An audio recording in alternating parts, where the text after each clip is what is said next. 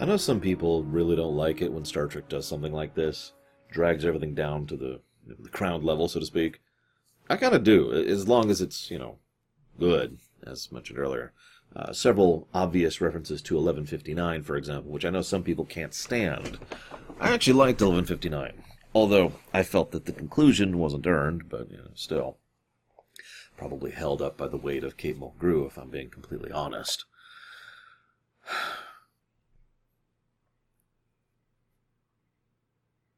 The episode starts, and we find out that T'Pol has decided to start drinking alcohol, which, you need to be careful, otherwise the Vulcan people might be conquered there. Anyways, he then mentions first contact, and she's like, well, no, actually, first contact was a lot earlier. That's why she went to Carbon Creek. And they're like, I'm sorry, what?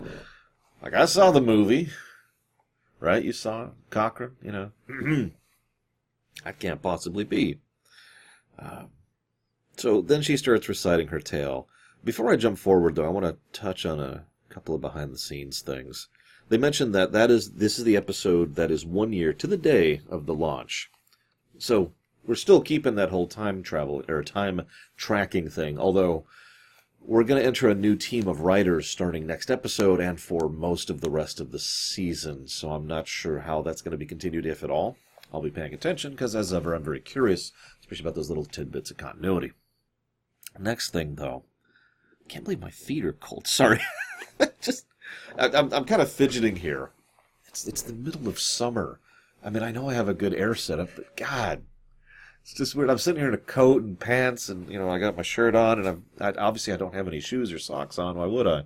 Maybe I should. One of the Vulcans' names is Mestral. I thought that was admittedly cute. For those of you not aware, Mestral was actually the inventor of Velcro, although several other factoids about that are completely wrong, including the time, but still kind of amusing little tidbit. Also, Dazul? I'm not actually sure how to pronounce that. It's the name of the studio that put out I Love Lucy, which got a shout-out in this episode, which was done very deliberately as a specific callback to that, because Star Trek owes its existence to that studio. Really. They were the ones who fronted Star Trek, as in the original series. And so, given the timing and the presentation, it's just an amusing little callback. There's this bit where Tucker's like, you don't understand. The first contact with Vulcans was at first contact. I'm actually amused that he didn't say first contact with aliens. I sat down and thought about it for a bit. So we've got the Greeks in TOS, Plato's kids in TOS, the Sky Spirits in Tattoo over in Voyager, Quinn, the Q from Voyager, Guinan, that's TNG era, the Davidians, same episodes, the Skagarans, that's going to be later in Enterprise, the Briori, that's Voyager, and the Voth, if you want to count that. That's also not counting how many humans have come back in order to do their things, because why not? I just find the whole thing kind of amusing, considering Earth is apparently just a nexus of time travel. And so is San Francisco specifically. Go figure. Anyways. So they are like, okay, we've been here, we've run out of rations, we're going to starve, what do?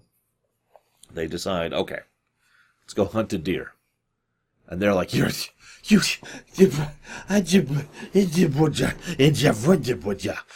the guy's like, this is a survival situation. We are allowed to take extreme measures to survive. And then the guy's monocle pops right off. This is where it's made abundantly clear that this is a species thing, not just an individual preference thing, that they are effectively herbivores. Although they're not. They can eat meat. They can eat meat products, eggs.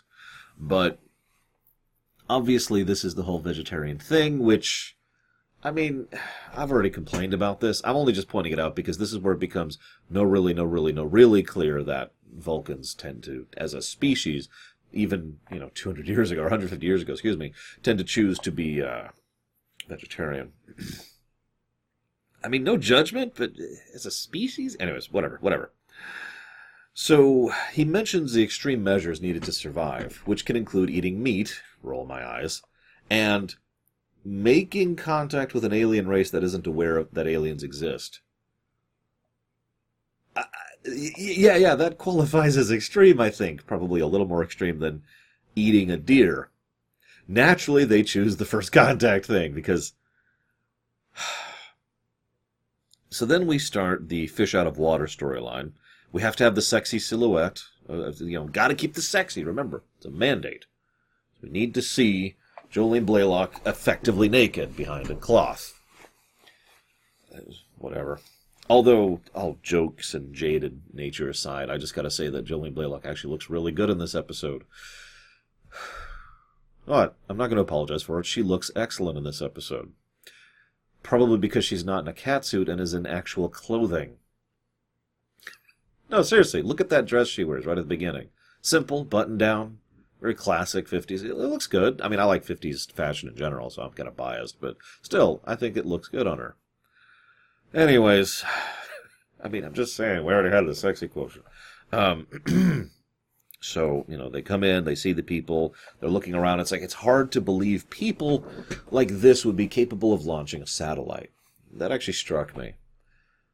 I wonder if the Vulcans have previously encountered people who are more unified than humanity.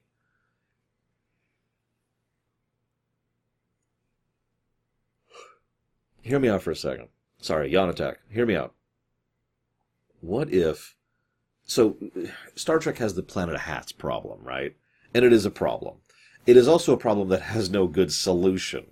If you're going to encounter a race that you see for maybe 20 minutes of a 43-minute episode once, how much can you do to flesh out that race and those people? Really? If you interacted with humans in real life now for about 23 minutes, you're not even going to get the tiniest sliver of a slice of our culture and personality. So, species of hats, okay, sure. The main problem is Star Trek usually portrays that as literal. So imagine if you actually landed on insert anywhere on Earth, interacted with those people for about 43 minutes. In Star Trek terms, the whole planet would entirely be just like those people. That's kind of the problem with the Planet of Hats concept. That and the fact that it's ridiculous, but let's not get into that. I mean, we accept a lot of ridiculous things in Star Trek. The reason I bring it up, though, I think this is the first time it's been posited as a potential that maybe the Planet of Hats thing is in-universe, not out. The Vulcans are looking around at a mining shantytown in the 50s and thinking, how could these people ever actually accomplish spaceflight? Did you know that right now, as of the moment I record this, you could print a heart that can work and replace yours? That exists. That technology exists and has already gone through most of the major trials and has been proven to be a practical solution to heart transplant. Think about that for a second. Now, you're probably thinking, because you're probably looking around yourself at a level of technology and science that's nowhere near that, right? And that's the point. Tech disparity. Humanity, across most of its existence, has had a huge amount of tech disparity. There are places that have had access to tremendously high advanced technology for the time, and then most other places don't have access to that. And that's still true. We as a species are actually very advanced now. It's just not widely distributed. Not really. And that's the key point. And I just find it fascinating that maybe that's one of the reasons humanity ends up coming across so differently than so many of the other races in Star Trek. Because we weren't one line being slowly moved up the bar. We were doing this instead. Because if you think about it, that could lead to higher spikes and more booms in technological progress. Even if they can't be properly distributed, it now means that tech exists for more people to build on, and it just basically, what I'm saying is the high end just kind of dragging everyone else up. Now that's from a purely scientific and technological perspective. Obviously there are economic and industrial concerns that are really a problem here. But again, within the confines of Star Trek and fiction, it's an interesting thing to think about. I mean, how many people do you know personally that you think you'd be comfortable with going to space? Because we can do that now. We've been doing that for decades. Anyways, So we have the fish out of water story, and they eat the pretzels. I like that they decided to make the locals friendly. It would have been really easy for this to go towards the other opposite cliche, which is, "We don't like your kind around here." This is supposedly set in Pennsylvania, even though this is actually a town in California. But that's where they filmed it anyways. But I do find myself looking at this and going, I like the fact that they're friendly. Because, well, first of all, it's the 50s, but more to the point, that kind of lines up with my own experiences as well. And it helps push the theme of the episode, which is one of the things that makes this episode better, in my opinion, its central theme. So I'll get to it in a minute. So the guy says, tell you what, I'll pay up so you can have a little bit of money. Because they're hard up, right? Their car's wrecked, and they're stuck here, and they obviously don't have any money. And they just want to get some food. So the guy's like, okay, I'll help you out. But if I win, there's got to be something in it for me. You got to sit and have a drink with me. That is astonishingly generous, really. So, of course, naturally, Mestral wins. By the way, side little bit, J. Paul Boomer? He's the guy who plays Mestral. I have no idea how to pronounce his last name. We've seen him before a few times. He was One back in Voyager. He was Vornar back in Deep Space Nine, the Cardassian. And he has played 2 separate human Nazis across the course of this show. He's a good side character, though. Good guest star. He does a good job and actually manages Vulcan quite well, so credit where credit is due. This is interesting because Blaylock in this episode plays Tamir and plays her as a typical Enterprise Vulcan. Some of you have probably thought that T'Pol has a stick shoved up her bum. No. No, this is what T'Pol with a stick would look like. The way Tamir is played is callous to the point of cruelty. And pretty typical Enterprise Vulcan. Although, we are drifting out of that, as I've already kind of noted, and Mestral himself is a good example of that. Anyways, so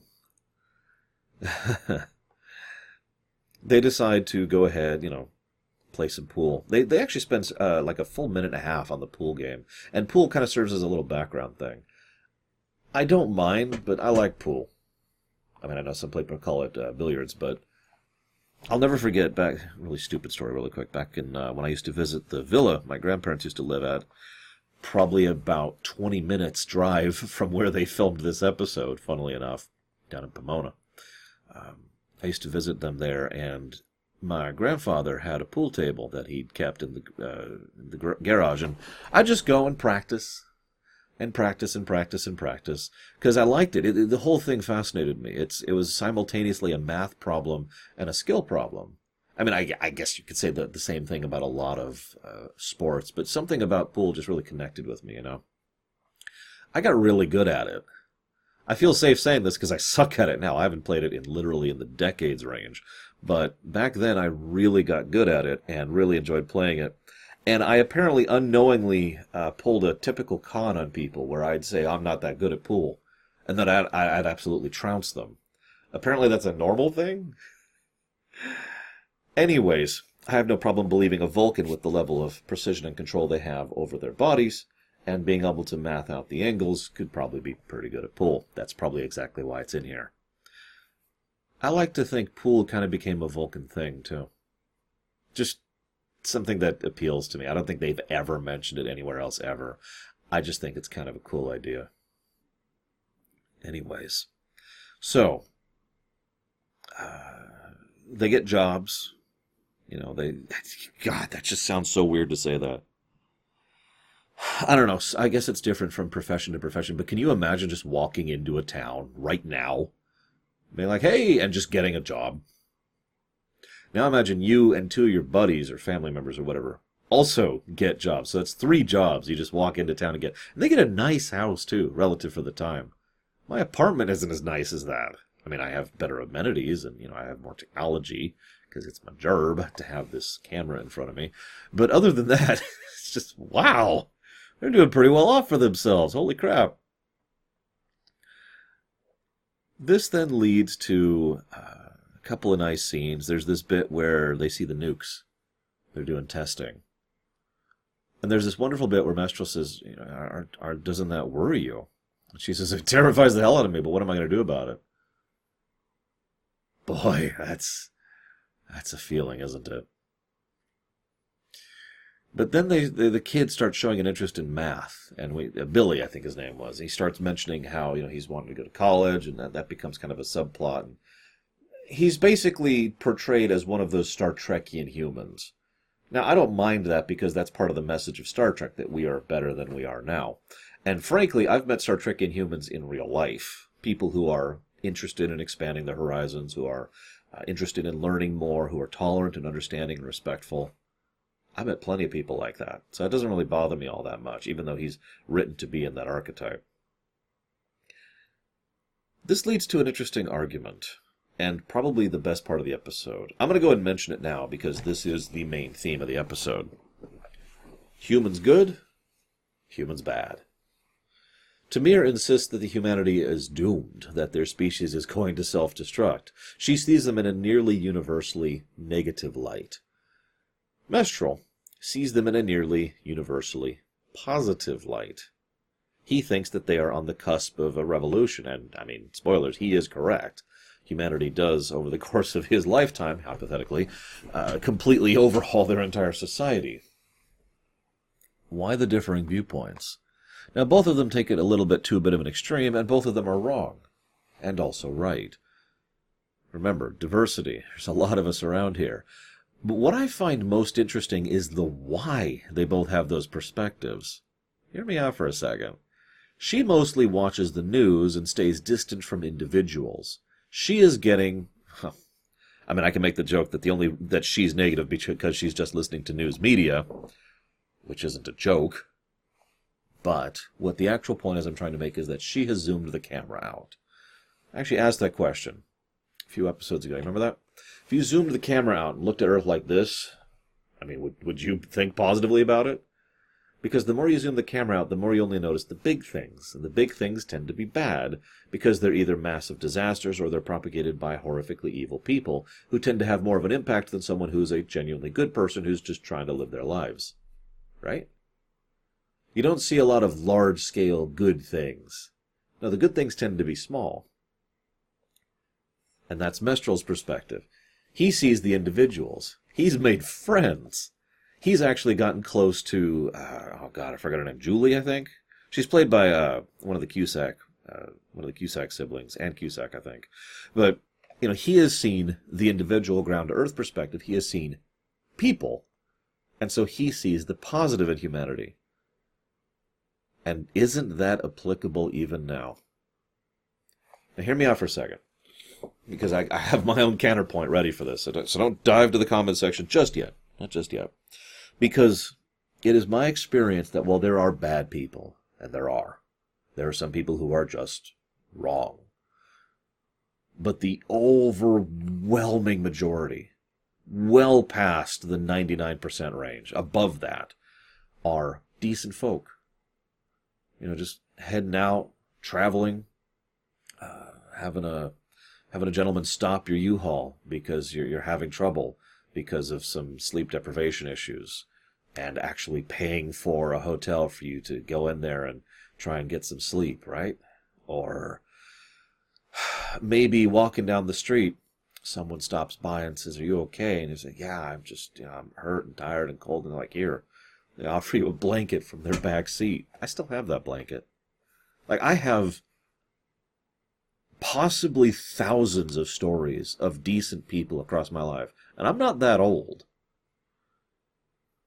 So it's easy to see why the individual perspective can lead you to thinking that people are good, right? Now, the incredible catch here, and fiction likes to use this, is what if you met one of those bad people? See, that's the catch with the individual perspective. That's why it's also wrong. Because you can't just look at 5 or 10 or 20 people. You need to keep doing that. This is why I shared some experiences just now across 37 years of life.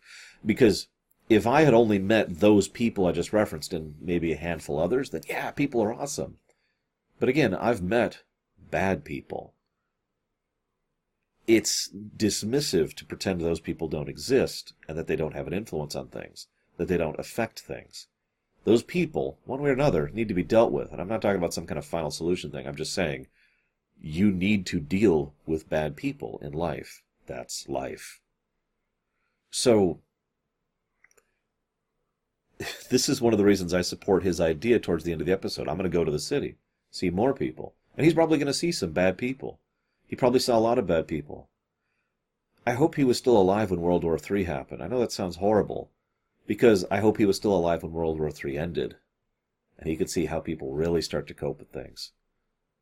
I know that some of the books kind of carry forward this idea, and Mestral was, in some of the books, actually still alive as of First Contact, Cochrane. And I admit that idea appeals to me tremendously, so I'm just going to kind of adopt that as headcanon, if that's cool. But the point is, he accurately, towards the end of the episode, represents the concept that distant study is no longer sufficient. Just watching some scans on a screen is just going to give you the 1,000-year view, the 1,000-mile view. And the 1,000-mile view is horrifically flawed and tends to emphasize the negative. You see how this kind of ties everything in?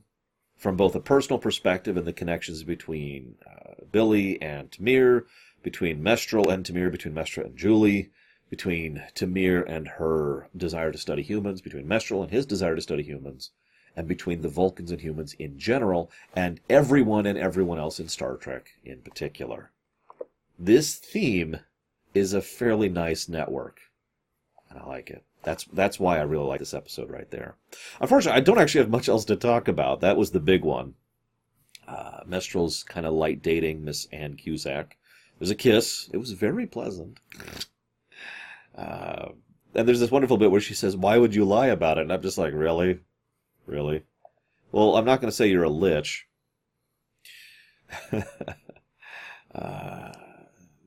So there's my thoughts about World War III.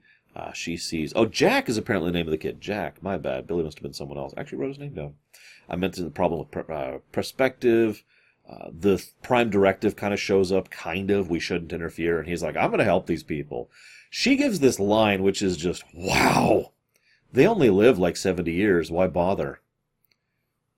I almost feel like that line should have been cut. In fact, let me rephrase that. I feel like that line was supposed to be cut from the script and someone just made a mistake, because that line is not in line up with her character at that point, nor immediately after that, where she is helping him with the scanner to help get the other people out of the mine. Also, there's that line, compassion is a human emotion. No, it's not. Although, once again, we see that compassion is a recurring theme. Human compassion is a recurring theme of Enterprise.